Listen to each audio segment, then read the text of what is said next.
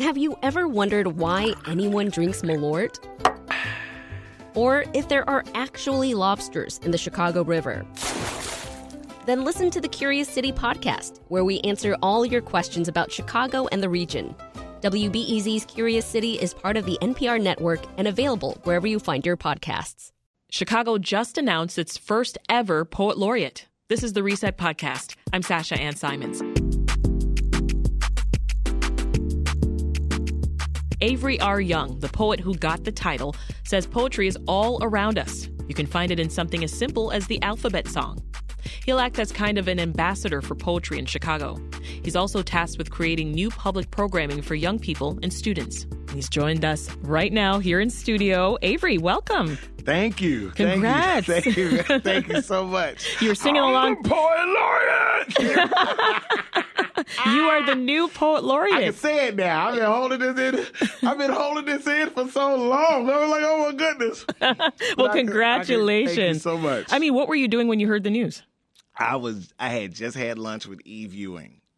Oh, wow. Just had lunch with Eve Ewing. We love Eve over here.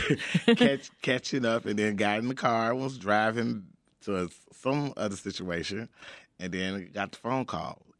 Avery, you're being vetted. I said, huh? But it's you. If everything works out, it'll be you. I was like, okay. It didn't dawn on me until I got the email with all the forms to fill out. And then I saw it felt real at that point. Right. I was like, why am I filling out a W-9? Oh. That usually means a new job. I mean... That's what it does. Exactly when it kicks into the W-9. Okay, all right. Well, you're already, I mean, you're doing so much. You're already an award-winning composer. You're a teacher. You're a visual artist. You're a producer. You're a musician. Yes. You do it all. And I'm opening up a restaurant. And you're opening up a restaurant. So how would you say, though, that these various pursuits, how did they influence one another? I mean, like, does your music or your teaching, does that play a role in how you compose poetry, for instance? Well, I grew up in the Baptist church, right? And I don't understand language without music. So I don't, I have no memory I have no early memory that does not include music, right? And if it was no more than humming, hand clapping, and foot stomping, language has always kind of been married to music ever since I was a kid, right? And the theatrics of a sermon, right? The amen, the people, and I remember just watching a minister, Pastor Smith, when I was young, and I just was listening to him talking, was kind of seeing the reactions of the members of the church, and I was like, you know what?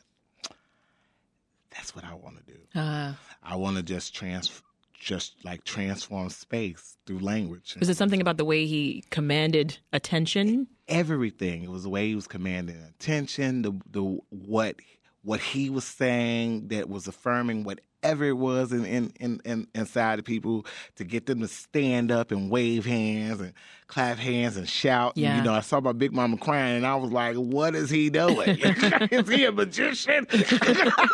And maybe your poetry could do that too. I was thinking poems could do that. Yeah. And that's exactly what I'm trying to do through poems, is transform space. Yeah. Well, I love that you've said that you hope that your work is a progression of the Black arts movement. Yes. It started back in the 60s and 70s in the U.S. So will your work now as Chicago's Poet Laureate, will that continue that conversation with art as a form of activism? I hope so. That's what I've been doing. And getting from the preacher to Nina Simone and Oscar Brown Jr. and Gil Scott-Heron and all of those other artists who took the art, but also gave us used the art to talk about social justice issues and the problems, and also the celebrations that happen that go often unseen within the community and within the space. And so we're way bigger than what the TV says about us, right? And that's what poems know, right? And so I hope to do that with the knowledge of to show that within the knowledge of poems. Yes. Right. You're also a 2022 Leader for a New Chicago. This is an award from the Field Foundation, yes, and it recognizes accomplishments in justice, art, or media and storytelling. Yes. it also provides grants for you and a nonprofit that you're working with on that work. Yes. In this case, it's Urban Gateways, right? Urban Gateways. Yeah. Can you tell us more about them? Urban Gateways is a arts education non-for-profit that works with schools on curriculum-based or art-infused curriculum, right? Okay. So we take the Civil War and you work on a classroom and make it a podcast, right? And so trying to be creative with the curriculum. And they also have Street Level, which is a media training spot for young folk in the city, and work along with them.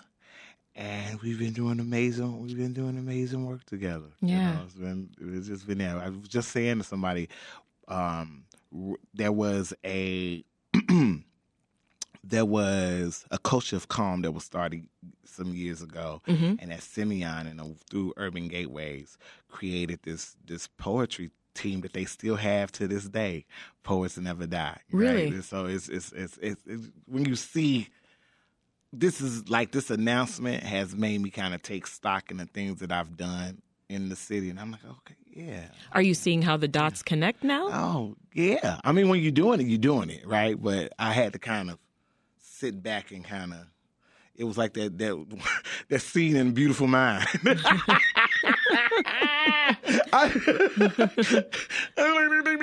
The constellation. I was like, oh, okay. This is how this works. And I'm like, wow, dude, you've done all this. You've done all this. You've done it. Well, it's all good. I just do the work. Because when you're doing the work, you just do the work, right? Yeah. And I'm not thinking about it. And I really hadn't said that. There's no plan. And the work speaks for itself. And the work will speak for itself. Why don't we have you read a poem for us? Yes, let's do this. Yeah.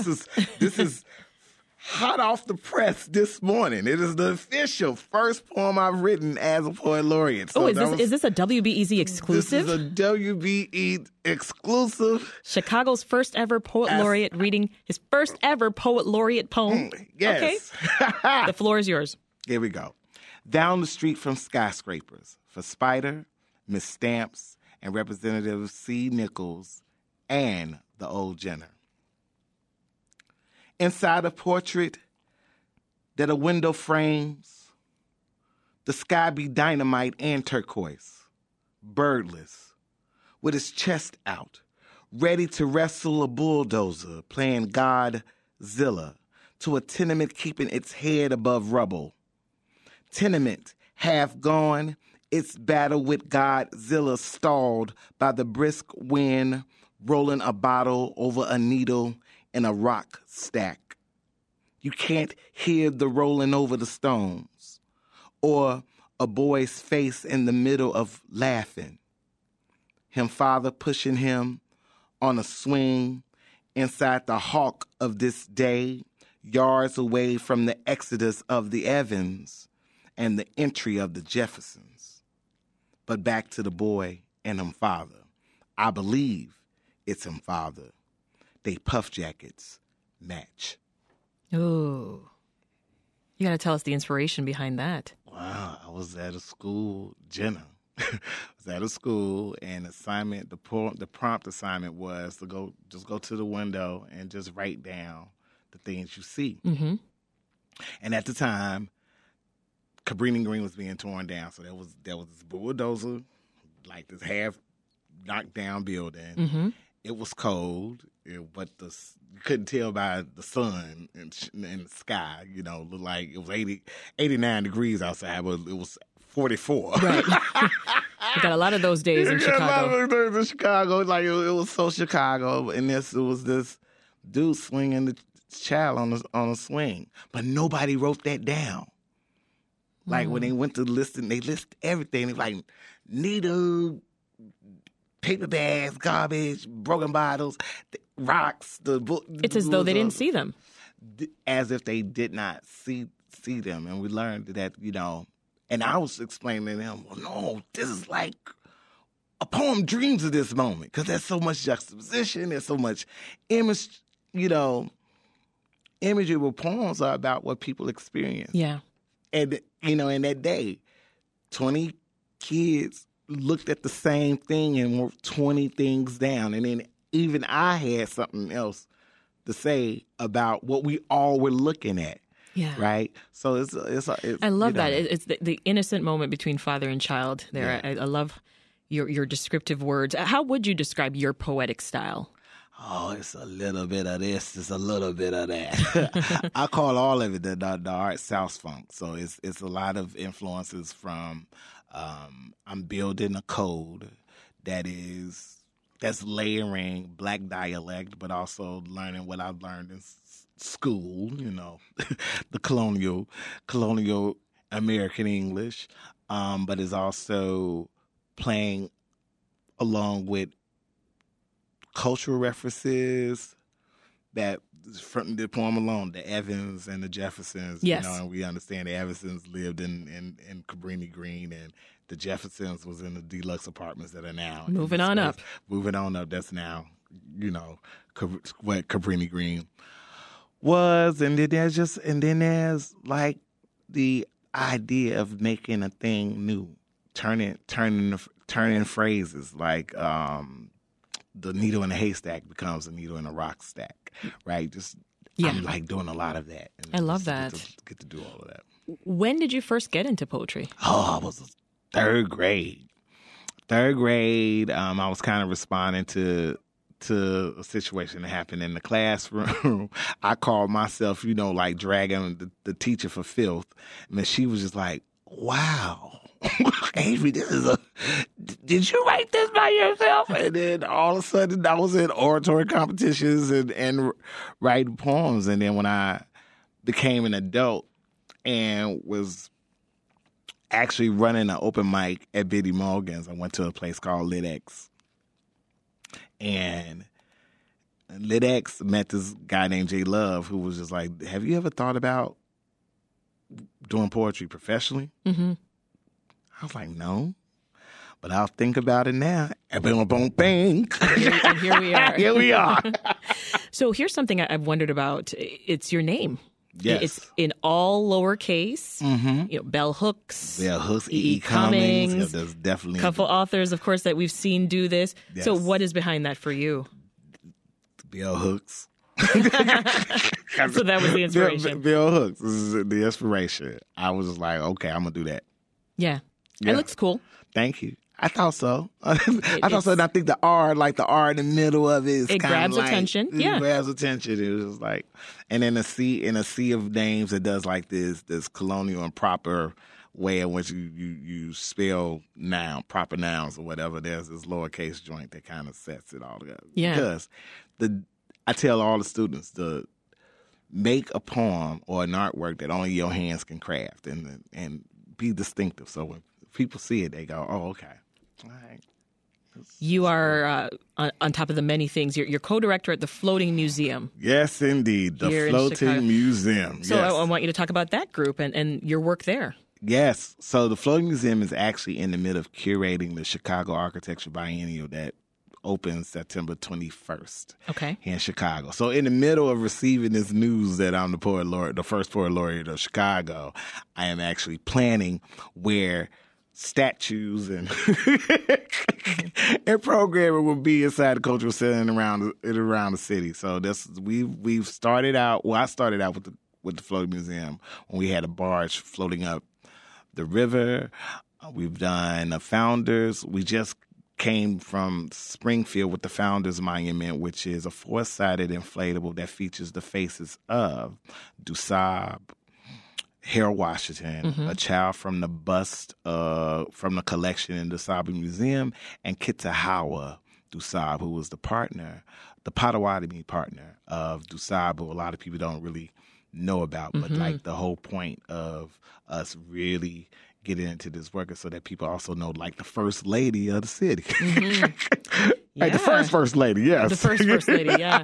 I mean, you touched on this before, Avery, but you've worked with different organizations to really help youth overcome social barriers, economic barriers, barriers to accessing Chicago's art scene specifically, right? I mean, what's the end goal there? The work. I always bring it back to the work. Yeah. art in schools or art in a student's day is usually the only time they have within the day where what they think about anything matters. You know, math is not from their brain or their creativity, social studies, science, et cetera. So even gym, right? Mm-hmm. You know, it's not necessarily anything that they go, oh, I thought of that. Right. It might not come automatically. It might not come automatically.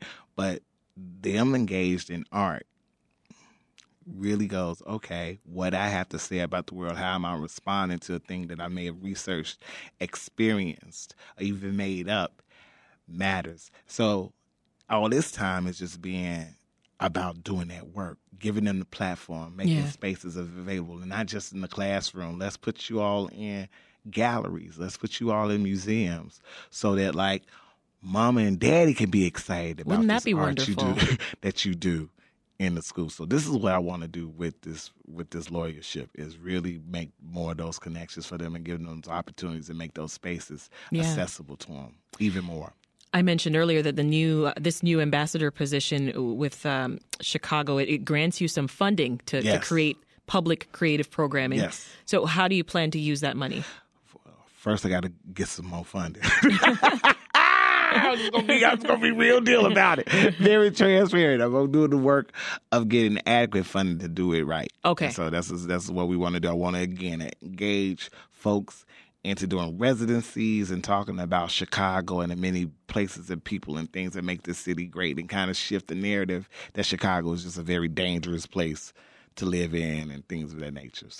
So before I let you go, I got to mention that you will have your first public appearance in this role on Saturday at the Chicago Public Library's annual National Poetry Month celebration. It's going to be at Harold Washington Library Center.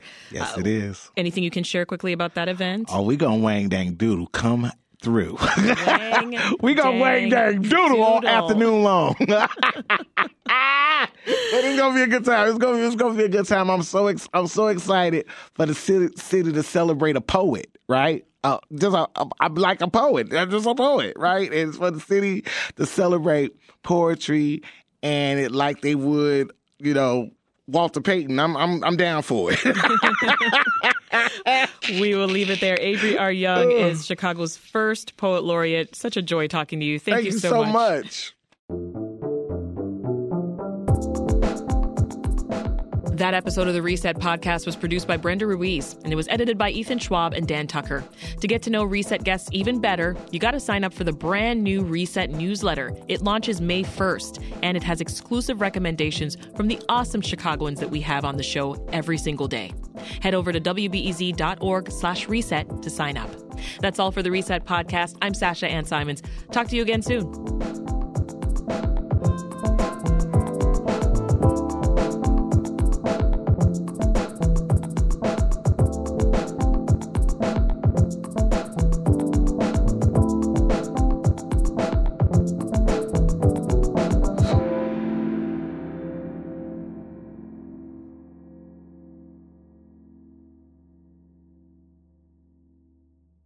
Do you need a break from the news? Well, my friend, Nerdette Podcast is here for you. Our show is all about delight. We laugh about what's happening in pop culture and feature thoughtful interviews with fascinating people. We even have a monthly book club that you can participate in. I could just go on and on about it. I loved this book. It was an experience, I'll tell you that. I discovered authors I had never heard of, and I'm really happy that I did. Come hang out with us. Listen to Nerdette wherever you get your podcasts.